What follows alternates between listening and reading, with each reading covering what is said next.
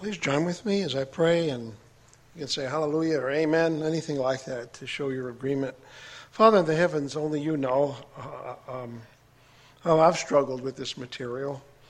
I ask, Father, that you extend a special kind of grace today to receive what is right and good, and for those things which I've miscalculated my words, and maybe I'm off center, I ask you, Father, to give us a sense of blindness and deafness. Let all that fall to the ground. But where your will is stated here, Father, make it clear to us and prosper these words for life and for fellowship.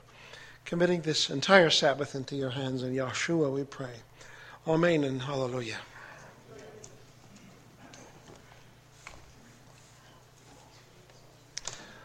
I was so pleased with the music ministry prior to me coming up here. Hallelujah. The special from the Praises for Yahweh team, that was terrific.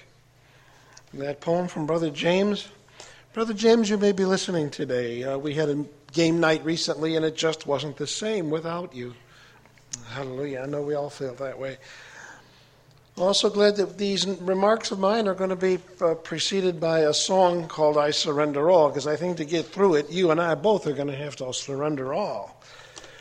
This week I'm experimenting with a new mouse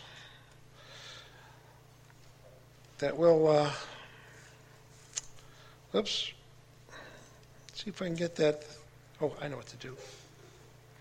Yes, we're going to be experimenting with a laser pointer today. Do you see that thing moving around there? Okay. Just trying to bump it up a notch for us, for emphasis. Friends, I'm Brother Michael Bannock from Fulton, Missouri. Every blessing of Yahshua be yours. The title of my remarks here today is East Side, West Side, Part 3, Thoughtfulness and Trust. For the recording ministry, this is an outreach. This is November 17th, 2018 at YRM, Holt Summit, Missouri. This is a three-part review of vulnerabilities particular to each gender. Let me back up. I emphasized the word vulnerabilities. At first I was going to call them sins, but as I got through the material, I realized what there actually are is proclivities we have based on gender trends within our gender. And these are vulnerabilities that we, like weaknesses, we have to be aware of so we don't fall into traps there. Men have their thing, women have their thing. East side, west side. I'm going to do a brief review of what we talked about before because this third installment is the last one. Those of you who are just accessing this through the outreach, you can look in the video archives and find these previous ones. It'll always be called East Side, West Side. In part one, I covered the guy thing and the girl thing. The guy thing was, let me back up. This information was based on years of interviews, conversations, research, digging. When it came to part one, the guy thing, I was focusing in part one on sins unto death, stuff that would be like really serious. And there was no need for me to interview the men, but I did anyway, just to make it official. But it's just men universally know that we have to really work to keep lust under control. And it's just like the interviews and the conversations with people went so quickly. On that. For the girls, though, they're made more sensitive than us, and often the ladies have a hard time forgiving. They have a hard time letting go. And it's very destructive, and I call it a sin unto death because Yahshua says, if you don't forgive, you're not going to be forgiven. Ball game over. I hate to be so blunt about it. But know this, each of us are dealing with an extremely difficult challenge in each of our domains, each side of the tracks, east side and west side. Maybe you ladies are puzzled why lust would be a problem for men. Well, just think about how hard it is for you to forgive certain things. And likewise, we men might have a hard time understanding, why doesn't she just let it go? She's struggling the same way we men are with lust. You need Yahweh's power. If this thing's really hard for you to let go of, you need Yahweh's power. One way I deal with unforgiveness, because sometimes it's awful hard. It's just awful, awful hard. One way I deal with it is to ask Yahweh to not only forgive them, as I do, but I also slip in there a request that he convict them of their sin. It's like, I mean, just to forgive them and walk away sounds like there's no closure there. And we would like their eyes open, wouldn't we?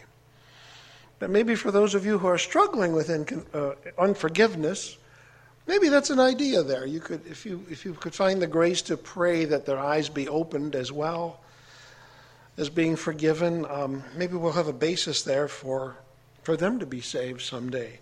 I know some of this stuff is very ugly. There's some very ugly things we have to forgive. But the greater the injustice, the greater the call to messianic character, the greater the call to messianic glory. Some of you have suffered injustices that are indescribable. I know that. But that's your call to messianic character. That's your call to glory, to forgive the unforgivable. In part 2, I talked about pride. I called it genderfied pride. The guy thing, when guys do pride, it's typically they're unwilling to apologize, defensive in the face of a slight challenge. Overachievement, overcommitment, that's a big one for me, making big promises and then crashing and burning when those commitments fall through. Boasting, chest thumping, grotesque projection of masculinity. You know, if I get a bunch of tattoos all over my body and I run around with lots of weapons. Grotesque projections of masculinity. I'm not into that stuff, but I'm into some of these other genderfied prides that apply to men. The girl thing is a bit more delicate. Pride working through lack of confidence. And that leads to covering up of perceived faults. I should tell you, girls, when you put your makeup on with a paint roller or with a spray paint gun, or at least it looks that way, when you do that, we're not impressed. You know how you girls are not impressed when men act macho? We're not impressed when we see you put on all that makeup, like with a trowel. It doesn't. It's not having the effect you want. All right? But you're covering up perceived faults. Also, this pride works through needless jealousies. I got to be real careful sometimes that if I compliment one lady and another lady's within earshot, I got to be careful that the second one doesn't feel left out. You know, and there's a vulnerability there. And I talked about the cure. For men, the pride thing is to seek Yahweh through humility, to seek avenues of humility, to practice apologizing. For the girls, I turned in another direction. I spoke about the great women in the Bible who had confidence. I don't like putting the word self in there. Just confidence. Just confidence, you know. Why is it that these gals in the Bible were so bold? The leading example for right now are the ladies who followed Yahshua to his execution, where all the other guys ran. Where did they get that courage from? Mary anointing Yahshua openly, and this was a party. She crashes a party with this jar of oil, and she anoints him. It took a lot of guts. What did he tell these women? What did he teach them? What did he say? Some of them paid for his ministry out of their own pocket. When I gave that material about the girl thing, the building up of confidence, I urged you sisters to find out what Yahshua taught the ladies in terms of abiding in him. His teachings, his people, his words, what did he impart to them? And I urged you sisters to find out what that is. Just be careful. One thing I'm always afraid of is somebody who thinks they know Yahweh. In fact, they're just really talking to themselves. And two things to watch for is that as you draw close to Yahweh, you'll manifest two characteristics that Moses and Yahshua both shared. Yahshua of Nazareth and Moses both were humble and they loved sinners. As you draw close to Yahweh, you'll see these two things merging within you. But now we're going to talk about part 3. Topics covered this time. Well, you know, I always open with some evangelical material. We got something about the good news. I don't think it's enough to just talk about sin. I always want to include some good news stuff. I'll be talking about transitioning from cursing to blessing.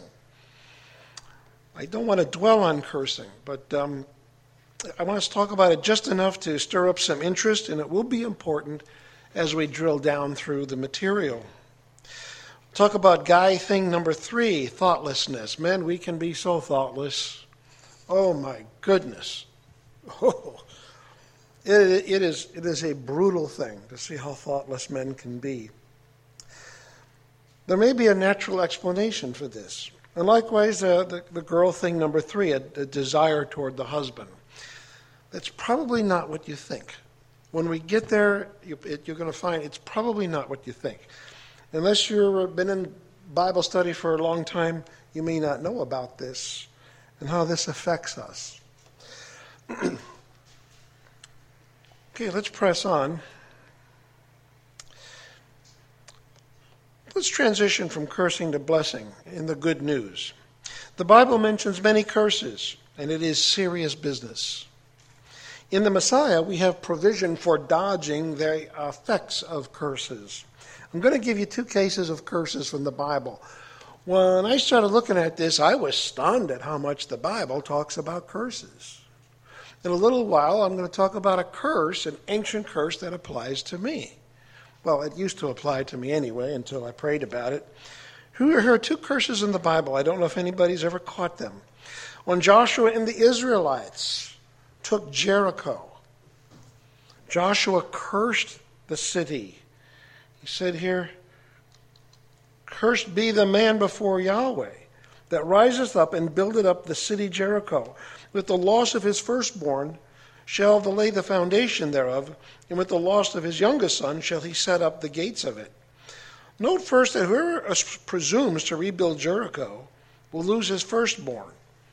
Then when the firstborn dies, the next one in line will be the youngest son. This curse puzzled me many years because I know Joshua, there was actually 2 Jerichos in his time. And the scriptures show him traveling between those 2 Jerichos. And I thought, how did that city get built? How did that happen? Well, it turns out the fulfillment of this curse is found in 1 Kings 16:34. And the wording in your older translations is not good. You have to go into older translations.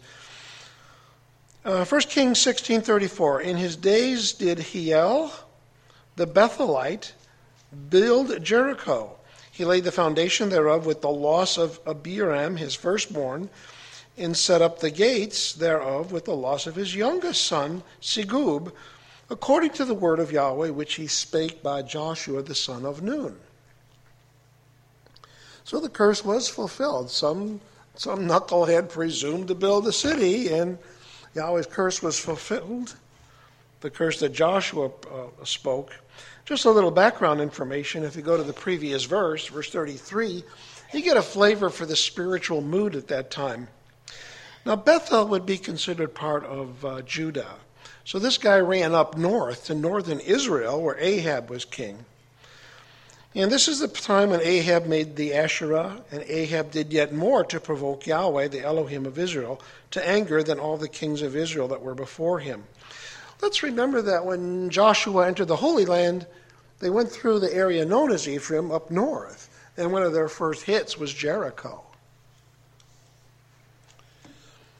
So southern and northern Judah got along. They considered themselves brothers, but this curse was fulfilled. I thought it was forgotten. I didn't learn of this until recently. Here's one where the matriarch Rachel blows it, and her husband blew it too. I should have put that in there. In Genesis 31, Jacob moves out from his entire family from Laban. He does it secretly because he's afraid Laban's going to... there's people like this in your life. They make up new rules. No matter what you try, they have new rules to try to put boundaries on you. Laban changed Jacob's wages several times, didn't he? Jacob was afraid that if he tried to leave openly, Laban would say, your daughters are coming back to me. No, my daughters are coming back to me now. And I'm summarizing a lot for you, but what he wasn't aware of is that Rachel stole some of her father's idols on the way out. And it was a moment of insecurity. Obviously, she didn't know Yahweh. Now, in the Hebrew, the word is Elohim there. She stole her father's Elohim. Now, our Elohim is not contained in a box or an idol or a figurine. Our Elohim is invisible. He lives within us. Rachel didn't know about that kind of thing. Did you know just before this, Yahweh had visited Jacob in Bethel? I'm sorry, it comes a little later. I take that back. Anyway, he's leaving. He's made up his mind he's leaving, and Laban goes chasing them when he finds out they've disappeared. And he says to Laban, not only have you left without letting me say goodbye properly, but you also took my idols. And Jacob then says a rash vow. It's a curse. With whomsoever thou findest thy gods, and this is how your King James and some other people translate it, even our Word of Yahweh Bible, they'll use the word gods in reference to idols. He says, let him not live before our brethren, discern thou what design with me, and take it to thee. So Jacob's pronouncing a curse on anybody who took those idols. He didn't know it was his own wife. Remember what I talked about guy pride? You know, he could have just said, search the party. Search the party, we'll get to the bottom of it. But he's got to do chest thumping. Let them die who did this. And that kind of rash stuff always comes back on their head, like the time David was caught in murder and moral impurity. Let that man be killed. We really should be careful what we say. Was that curse fulfilled? It was Rachel who had the idols. Was that curse fulfilled, to be dead? In Genesis 35:16, and they journeyed from Bethel, and there was but a little way to come to Ephratah. I think Ephrat is an ancient way of spelling that. And Rachel travailed, and she had hard labor. And it came to pass when she was in hard labor that the midwife said unto her, fear not, thou shalt have this son also. And it came to pass as her soul was in departing, for she died, that she called his name Benoni, but his father called him Benjamin. Benoni means son of my hardship, but Jacob changed his name to son of my right hand. That's how much he loved her. He was crazy about Rachel. Yeah, these curses, they swim around out there, and you never know when they're going to come back. The Bible's got bunches of them. Bunches of them. Oh, my goodness. I'm going to read portions of Deuteronomy 27:14-26. When I read this recently, I found myself grieving for my country, for my nation. And to make it worse, other nations have it worse. Deuteronomy, you're going to start at verse 14, go to 26. I'm going to skip some big sections.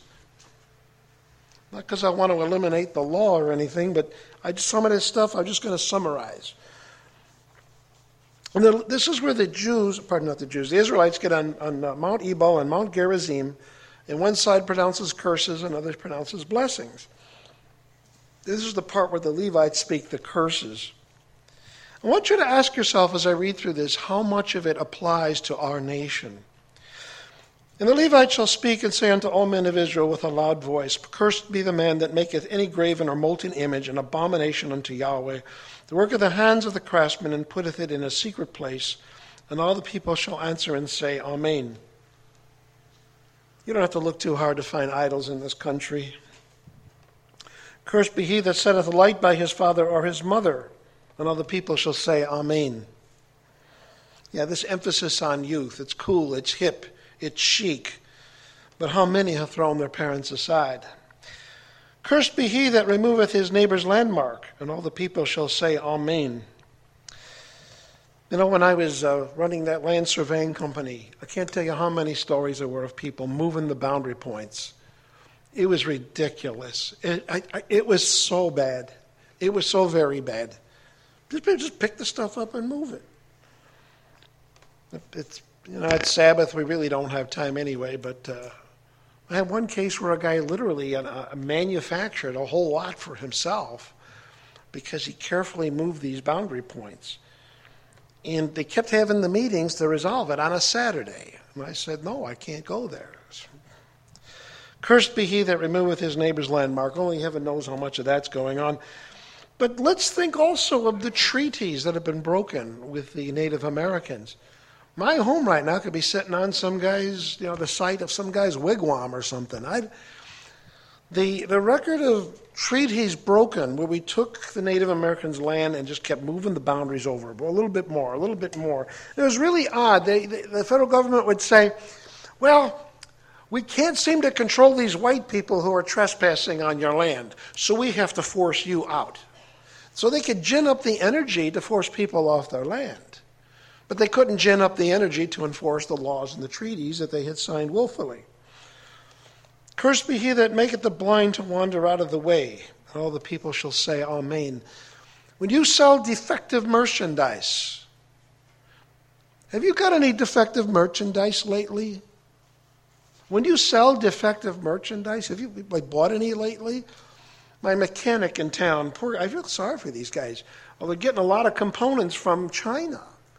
And there's a statistical likely the thing won't work. And it's happened to me enough times now that I can take note of it. The most recent one was, I think it was a slave cylinder for a clutch. They don't test this stuff. They just send it out, In other ways, we trick people in this country. Cursed be he that perverteth the judgment of the stranger, the fatherless, and the widow, and all the people shall say, Amen. Yeah, there's a curse, all right, for oppressing those who are already afflicted. Now, verse 20 through 23. Let's just say that it's a curse on moral impurity, moral perversion in general. There's a whole heap of that going on too. Some people's lives are scarred deeply by it. Jumping to verse 24, cursed be he that smiteth his neighbor secretly. That's kind of like causing the blind to lose his way, to smite your neighbor secretly. Cursed be he that taketh reward to slay an innocent person. Okay, we can't know about all these charges against Judge Kavanaugh. There's no way we're going to know 100%. But I know 2 people already came forward and said, I lied, I was wrong, I shouldn't have said that. Why did they do this? Well, there was people hooting and hollering who wanted that to come to fruition. Take a reward to slay the innocent. Cursed be he that confirmeth not all the words of this law to do them, and all the people shall say, Amen. Well, there's plenty there for you, for me, for our nation, for our culture in general. These curses are all over the place. And we should move heaven and earth to make sure we're not in on it. The good news is that when Yahshua buys you, when he purchases you, you're off the hook on this stuff. Deliverance from curses is part of the menu of all the things that go into salvation. There you go, salvation. What does that word mean? Okay. Well, it certainly means forgiveness of your sins, deliverance from your sins, the curse of sins, other curses, family curses, put downs. I want to focus on the concept of redemption, because we hear that word, redeemer, redemption, we hear that word. This has nothing to do with trading in your green stamps. It has nothing to do with trading in your frequent flyer miles. Ancient classical redemption is a deal where somebody gets in trouble and somebody else gets them out of trouble, usually at a high cost. Primarily it happens with kinsman redeemers. You get in trouble, I help bail you out. I help get you out of that trouble. It could be an unpayable debt. Maybe you'll have to sell yourself to slavery to work it out. I come along and say, look, I'll take you off the hook. It's over. It's done. It's paid for. That's redemption. Yahshua of Nazareth owns you. There's no other debts. He's paid all that. In Galatians 3:10 talks about one kind of curse, the curse of disobeying Yahweh's law. For as many as are apart from the works of the law are under the curse, for it is written, cursed is everyone that continueth not in all things which are written in the book of the law to do them. Well, we just read that, didn't we? The Messiah hath redeemed us, Galatians 3:13. He hath redeemed us from the curse of the law, being made a curse for us. For it is written, cursed is everyone that hangeth on a tree. If you become aware of a curse that applies to you, here's all you have to do. It's not complex, friend. We don't have to go into some deep thing like some churches do. Just set aside some formal prayer time and say, Father, something like this, Father, I've learned that there was a curse on my family or on my life, or maybe because of some sins I committed. Confess before heaven that Yahshua owns you. He's your Redeemer. The Bible says He's Redeemer. He paid that price. Forgive all those who've done wrongdoing to you. Make sure you make that clear, because even unforgiveness is inviting trouble for yourself. And pray formally that past curses be lifted from you. I'll give you an example, one I had to pray about. You know, if some of you know, I did my DNA test. One of the sisters in England said that I act too Jewish to not be Jewish. So on the basis of that, I scraped the inside of my mouth. I sent in the test tubes. And on Daddy's side, there was no Hebrew, nothing Jewish. I thought it would be Polish. It turned out I was Bohemian. But on Mom's side, I'm related to a colony of Jews in Morocco. Okay, and I have this fantasy of flying there someday and saying, hey, I'm your brother. Let's see what they tell me. But you see, there's a downside to having Jewish blood in your veins. In Matthew 27:24-25, they said, let his blood be on us and our children. This is what they said about Yahshua's, their desire to execute him. If there really is Jewish blood in my veins, and I think there is, some of my ancestors could have been in that mob. And so I formally went to Yahweh and I said, please lift that off of me. And make sure that doesn't apply to me. And as a disciple of Yahshua, I have a right to claim that. Some of you have Hispanic background. Here's something for you. A lot of you have Hispanic background, which means you have Spanish blood in your veins. The significant fraction of the Spanish are Jews. They were formerly Sephardic Jews who converted to Catholicism. This is not some made-up conspiracy theory. It's a statistical likelihood. If you're Hispanic, you really ought to take a close look at this and see if praying about this applies to you. But when we pray to lift the curses off of our life, it means we're taking them seriously as Yahweh does. So I ask you, please, go in Yahshua's name. You go before Yahweh and you ask Him to lift any curses. If you find out about some later in life, you could ask Him to unmask these things. The reason it becomes important is because there are a lot of people walking through life who don't know what it is to be successful. They feel like they're always climbing up a slippery hill. In life in general, it's hard enough. But you are a child of the King and you are expected to be reasonably successful in your life. And if you've ever suspected that there is a curse in your life, you ought to go pray about that. There are people who have applied this wisely. You don't go crazy. You don't go looking for a curse behind every door. But there are people who have formally gone to Yahweh, prayed about this, and bang, their lives turn around. We're going to talk about, in this third installment of East Side, West Side, relational features between men and women. I want to emphasize the word relational.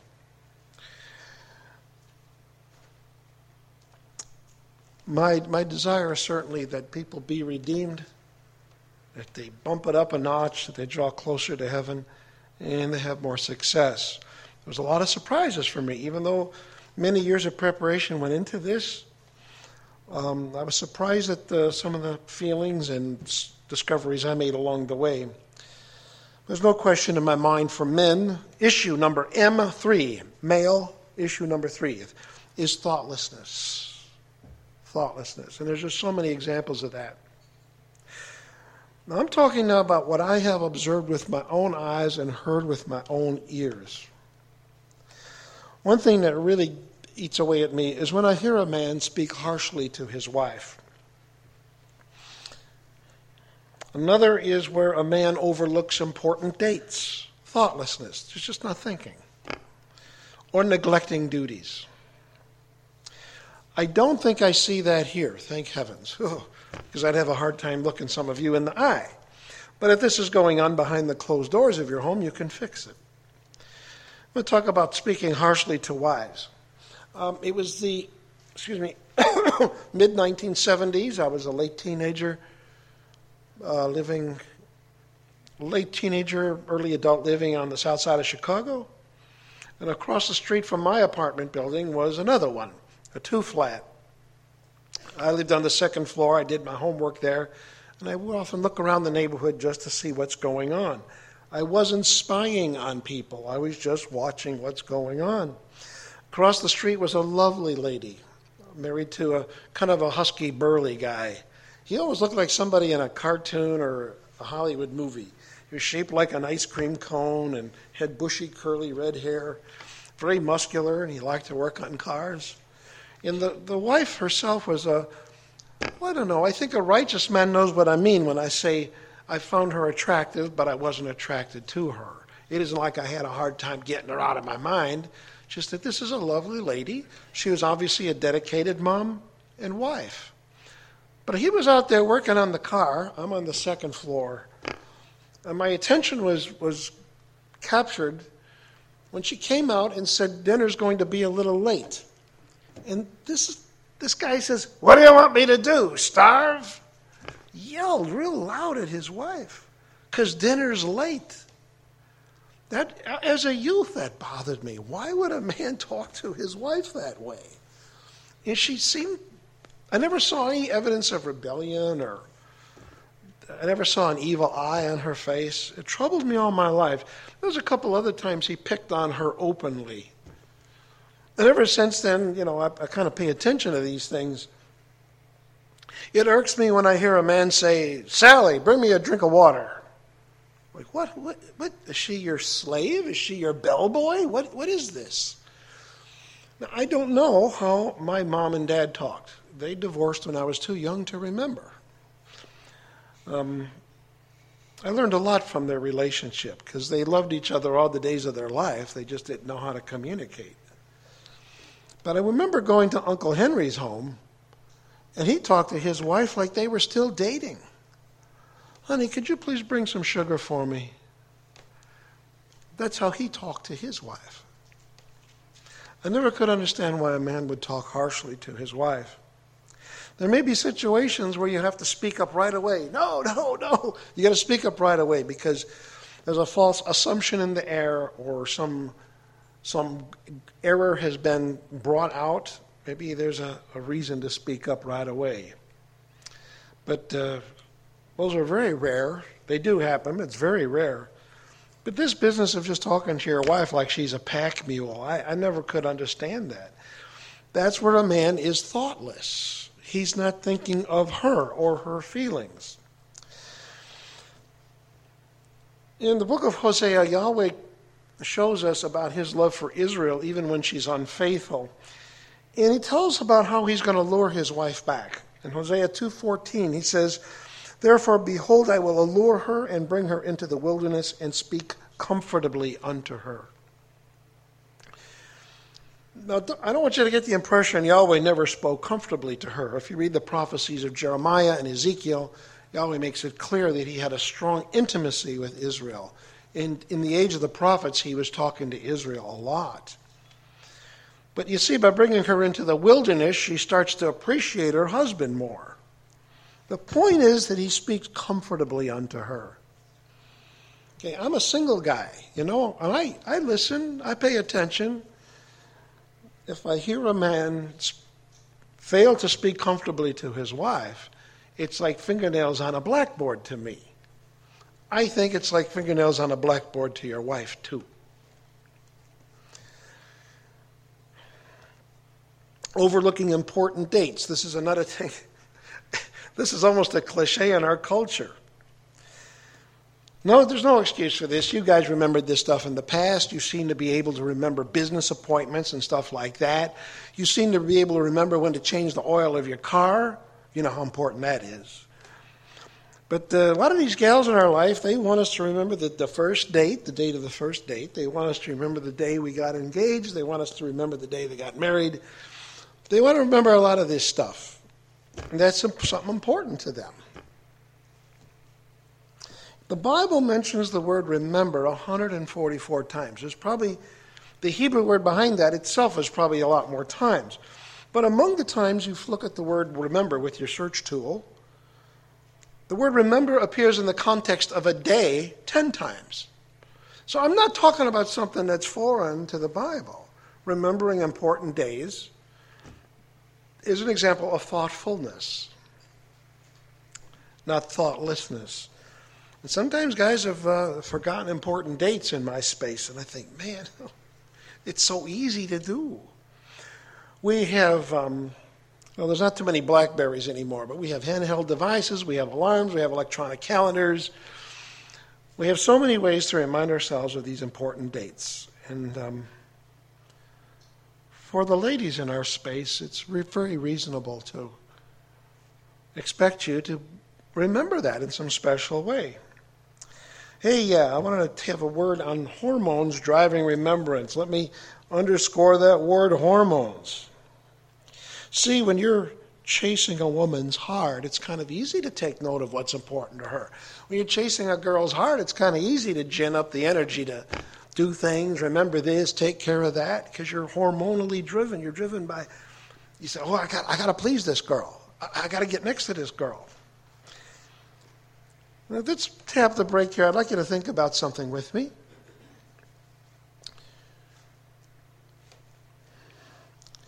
When David purchased the threshing floor of Araunah said, here, take all the supplies you need. Just take them. He says, no, I've got to give Yahweh a sacrifice that costs me something. All right, girls, I'm going to come back to this thing here. Some of you are married now, or you're in a courtship. I'm going to ask you a little question. I'm not going to ask for a show of hands, but I want you to just think about something with me. It's kind of exciting to have a man hanging pink notes on your garden gate and nibbling around the edges of your life and showing you, making you feel very special, right? Because he's driven by that. He's got feelings for you.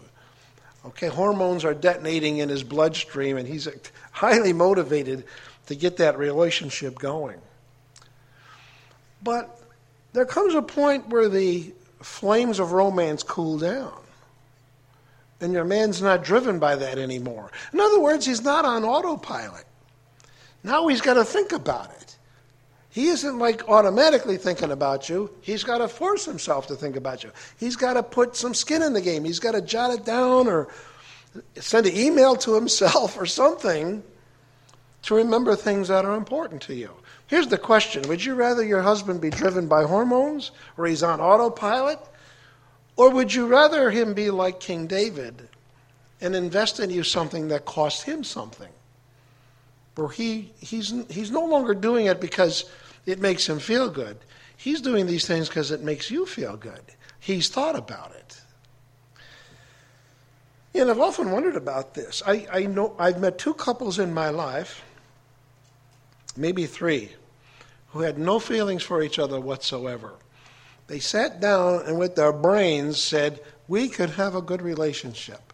Let's have a courtship and let's see if we can build that. And so it was a conscientious assertion of their will. They they built from zero a relationship. So which would you rather have? Well, I suppose the best thing is to have both, but you can't have 100% of both at the same time. But from my research, experience, observation, when men invest in their wives, not because they're just driven by a giddy feeling, but because they really want their wife to know you're special. I'm so glad Yahweh put you in my life. When a man does that out of the wellspring of his own thoughtfulness, that's very powerful. The third area, this is the last one under this subtopic, is neglecting duties. In Galatians 6, 9, and 10, it says, "Let us not be weary in well-doing, for in due season we shall reap if we faint not. As we have therefore opportunity, let us do good unto all men, especially unto them who are of the household of faith." Neglecting duties. Men can be so thoughtless that they neglect their duties. They dodge difficult decisions. They swing into inaction with needed repairs. Financial recklessness. At times when men can be that way, where they're neglecting their duties by falling into these categories and more. Well, I'm going to give you the remedy, Ben, for developing thoughtfulness. Okay, I'm going to give you what I come up with. Number one is learn the 5 love languages. How many here have not heard of the 5 love languages? You've not heard of the 5 love languages. Well, that should be the next book on the book club. Dr. Chapman, Gary Chapman, he's a pastor somewhere out there, but he wrote a bestseller book, The 5 Love Languages. Hallelujah. I stayed at the home of a married couple in the faith, and the bookshelf was right there by the front door, so I didn't think they'd mind. I always look at book collections to see if there's something I could benefit from, and this book was on their shelf, The 5 Love Languages. He keeps putting a different cover on it. The most recent cover has a couple dancing on the beach. Here they're just walking on the beach. I'm going to tell you what the 5 love languages are. I'm going to talk about these at length. Turns out both men and women can learn from this. It's just that I'm pushing this on the men so they develop thoughtfulness. Dr. Chapman discovered in his analysis, lots of research, there's basically five categories in which people express love, or what do you want to receive love? Receiving gifts, spending quality time, words of affirmation, acts of service or devotion, and finally physical touch. 5 categories. Now, you guys know that I'm so careful about honoring parents. I'm careful what I say about Adam and Eve. Let's see if we can learn from my parents who really did love each other. They loved each other even though they were divorced. My dad's ancestry was traceable to Eastern Europe. War-torn, famine, starvation. He thought he was doing a good job by giving mom gifts and doing acts of service. My mom was the only woman in our space, in our neighborhood, in our circle of friends. My mom was the only one who had her own car at that time and her own phone. French provincial furniture exactly like she wanted. The piano in my living room is one of those gifts that Dad gave her. He did things for her. He put an extension on the home. And this all made sense to him because of the ancestral influence. But Mom, her ancestry came from French Canada. She wanted candlelights, holding hands on the couch, that kind of stuff. 2 different love languages, very different. According to Dr. Chapman, everybody has 2 primary, like a primary one and a secondary one. So with Dad, it's going to be acts of service and receiving gifts. We know that because that's what he did. Mom wanted quality time. She wanted that real bad. And they onlookers wondered, these 2 people love each other, but they never got together. Well, they didn't know about this. I don't know what my mother's secondary area was. It couldn't have been receiving gifts or acts of service because that didn't register with her. Later in their life, they developed a real warm friendship, my mother and my father. They were pretty far on in years. And they did some of the silliest things from the sidelines. We children laughed and giggled at how they were trying to show each other they cared, but they had a good relationship, but they never had any romantic traction. And it could have been absolutely beautiful if they understood what the other person wanted. Men, you're going to have to go out your comfort zone. And I'll tell you, if you find out what your wife's love language is, you develop thoughtfulness in that love language. Suppose that is something that would never enter your mind. When you try it and you see it gets results, you'll think it's supernatural. Think, wow, I didn't think that would work. But here's the ultimate inoculation. For those of you who are not married yet, practice thoughtfulness with the mom and other important women in your life. You got a mom out there? Be thoughtful to her. Explore what it means to appeal to her heart and to make her happy. It is said that the way a man treats his mom is the way he's going to treat his wife. I know there are difficult cases out there. Suppose your mom is a mean old battle axe. Yeah, a mean old battle axe from Russia. Huh?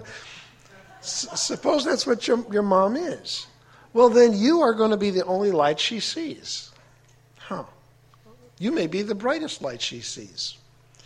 I laid siege to my parents' heart, both mom and dad. I'm talking about mom now. And my mom always knew I was going to look out for her.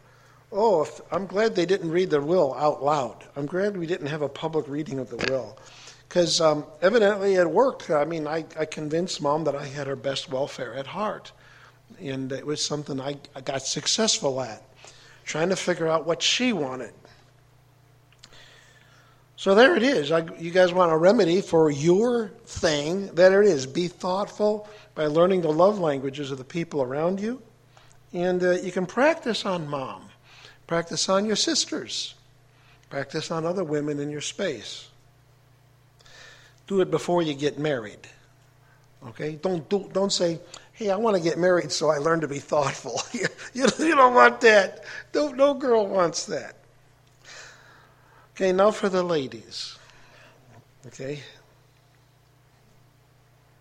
I kind of like that picture. Remember, I call this a weakness. I don't want to call this a sin, because it's a weakness that can lead to sin. This is a real delicate topic. And if you've been thinking about the material, you see how things are interacting with each other. Are you trying to get my attention? Oh, you're just stretching, Annika? Okay. Annika's back there. It looked like she was pointing to the clock. I'm sorry, guys. I want to make sure I do a good job here. Let's underscore that word weakness. I do not want to condemn anybody. There's no reason to. We're looking for solutions. We want the kingdom in our midst. In Genesis 3:16, unto the woman, Yahweh says the following, I will greatly multiply thy sorrow and thy conception. In sorrow thou shalt bring forth children, and thy desire shall be to thy husband, and he shall rule over thee. And I underline those words, the desire shall be to thy husband, and he shall rule over thee. And so many misreadings of this, needless misreadings. One might say, oh, that means a girl always wants a husband. Well, wait a minute. Most men feel the same way coming in the other direction. I don't see that as a curse. To want to enter into married life. Now, there's a similar language in Genesis 4, and observant Bible students have caught this. This is where Cain's sacrifice is not accepted. Yahweh says unto Cain in Genesis 4:6, why art thou wroth, and why is thy countenance fallen? If thou doest well, shalt thou not be accepted, and if thou doest not well, sin lieth at the door, and unto thee shall be his desire, and thou shalt rule over him. Whoa, exact same language.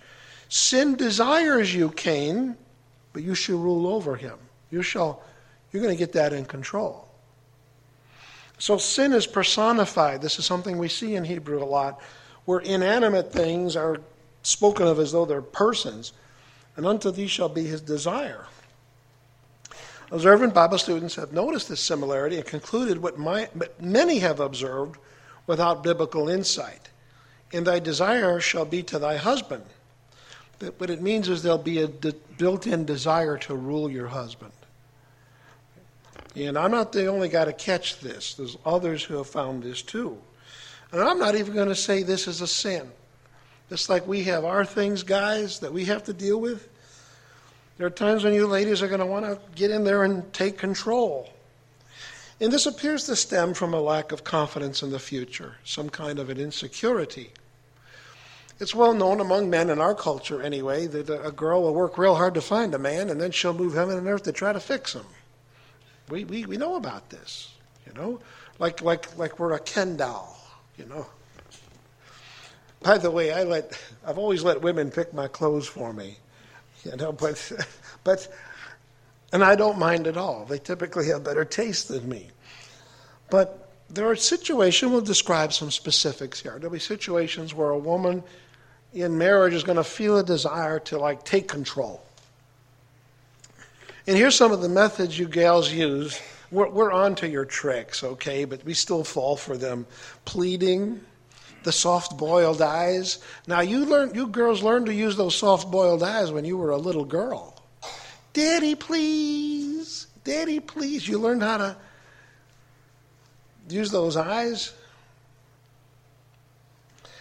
Okay, sometimes there's threats. Okay, sometimes there's threats where it seems like the wife wants to get her way. Then there's the silent treatment. Oh boy, that's a hard one. That's silent treatment, that's a hard one. If your husband has offended you, the worst thing you can do is the silent treatment. The Torah says you should go to those who offend you direct. Sometimes you got to speak up real fast.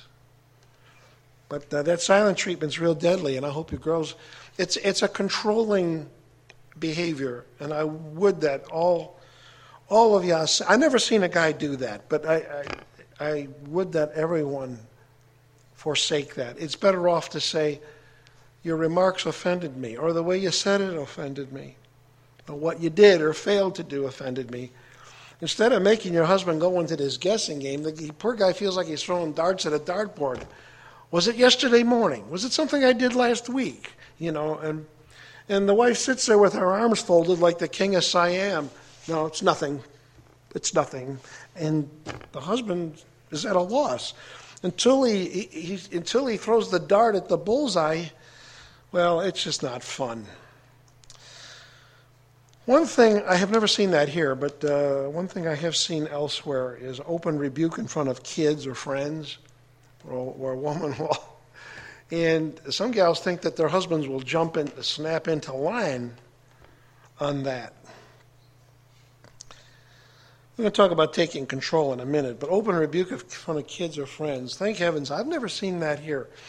But if a woman presumes to insult her husband in front of friends or children, you'll notice that typically the husband is silent. Not always, but typically they're silent. And I guess somebody should let you know, when a man is silent in such a case, he's not being humble. He's quietly weighing his options. And it's an ugly thing to do that. Just like I spoke earlier of men speaking harshly to their wives in front of others, you girls got to be careful what you say to your husband, in front of others, because there's a place for that stuff. But taking control, because I am convinced that there's a lot of ladies taking on burdens they were never meant to take. And this gets really delicate, because I don't know what you've negotiated within your home, but I know what I've seen, I know what I've researched, and I can't believe that all this 100% unanimity fact, it only worked in those spaces where I was looking, where the lady of the house sort of takes over. And some of the justifications are, if I don't take charge, nothing will get done. That happens. I'm only seeking the best for my family. And note the consequences of self-justified intervention and good intentions. Some of this is going to get really hard. Ladies, some of this is going to drive you right back to Yahweh's throne. If this forces you to go back to Yahweh's throne, then the chances I took here today are worth it. Let's see. I'm going to give you a story. It was documented in one of those famous seminars that was popular toward the end of the last century. Some of you have probably been to the seminar in Basic Life Principles. Anybody heard of that? Okay. In the late 20th century, I'd say 1% of all America had been to that seminar. That was my estimate. This story was well documented and presented there. A woman had noticed her husband in business dealings was failing. He was going into debt. And she, from a distance, was crushed. My husband's failing. What am I going to do? And she wanted to deliver him from that. So she took out a loan in her own name. I think there was some hawking of jewelry in there too, but she got this pile of dough, and she paid off the debts for her husband. Her husband then proceeded to run off with the secretary. Okay. What's going on here? What's going on? Why? How did that happen? There's a big lesson here. And, of course, my first impulse is to think, this guy's scum, he's no good, he's bad, you know. And this wife, oh, she was so wonderful, she tried to save him. Remember now, I'm speaking of a curse Yahweh pronounced on half of the human race. And I'm trying to sort this out. This take control attitude can go too far, can't it? Yahweh was using that man's failure to bring him to his knees. And once the pressure was gone, he felt liberated to run off with the secretary. And this is a hard thing to ask you, girls, because, you know, I'm convinced you girls are gems, every one of you. You're talented. You're slightly smarter than men statistically. You're highly skilled. You're sensitive in ways men can only work toward. And so you have this super agency put on the earth to help mankind, and then you find out you've got to hold your peace. You've got to be humble. You've got to stay your hand. And it's very hard to do that. Yahweh put women on this earth to help mankind.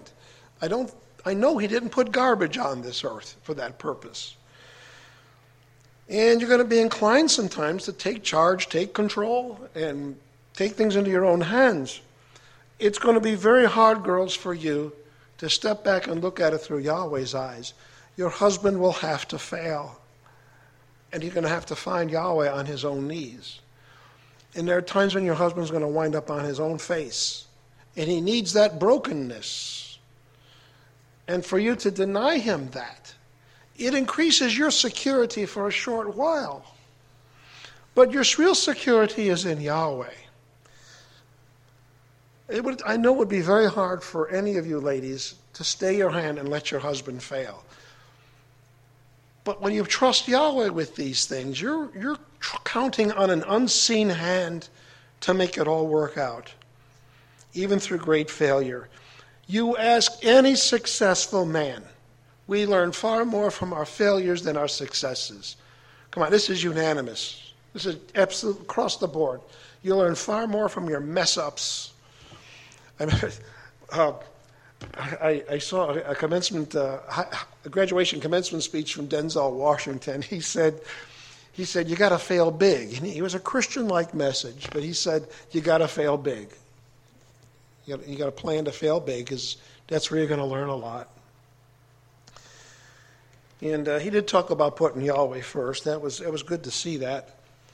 But girls, you'll have to develop a relationship with Yahweh and Yahshua in you. Confidence in them as you let your husband fail. More specifically, you're letting your husband develop messianic character by not trying to control these outcomes.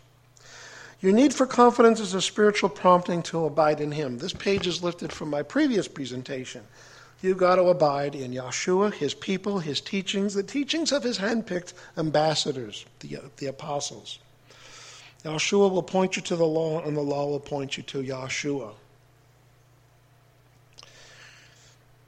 And thy desire shall be to thy husband. You know, friends, we can't dissect every family case here, but it is reasonable to call for husbands and wives to revisit and recalibrate their family duties so that the husband is assuming his responsibilities. Note the second part of that verse. I'm toggling these two pages so you see it. And thy desire to be to thy husband, part 2, and he shall rule over thee. There are idiots out there who think this means they crack the whip and they rule with an iron fist. It's talking about men of fulfilling their duties. The husband must have a biblical basis for the order of the home. You know, I can't tell you guys how often I've heard women say this. I wish my husband would take these burdens off my shoulder. Why does he always make me? Why do I always have to make the big decisions? One thing I really don't like, don't pull this with me. You're my friends. Don't pull this with me. If you got bad news for me, call me direct. Over the course of my life, I've had guys' wives call me with bad news. Why can't you face me, you know? Why would a man put on his wife burdens that he should carry? I think it's very reasonable to put that out there, that all of you think about what you're expecting in terms of home structure, in terms of the man carrying the burdens, the heaviest responsibilities on his shoulder. Often the wife must let go, and this can be hard to do. I know that. I'm going to try to summarize. As I've challenged you here today, I know there's people squirming. Well, I didn't see you squirm, but emotionally, I think some of you are squirming in your seat now. Number one, the evangelical part, transition from cursing to blessing and the good news. You take care of that in a private, formal prayer. Make sure to claim Yeshua as your owner, your redeemer. You are in him. You're baptized into his name. You're baptized into his death. You're baptized into his resurrection. You are in him. If there's any lingering curses out there, have that taken care of. And now you know why I talked about that, because in the last section, I talked about a curse put upon half of mankind. Guy thing, number 3, thoughtlessness. Embrace your duties. Behave kindly. Learn the love languages. And practice thoughtfulness now with mom and with other women in your life. Girl thing, number 3. The desire toward the husband is actually an instinct to take charge.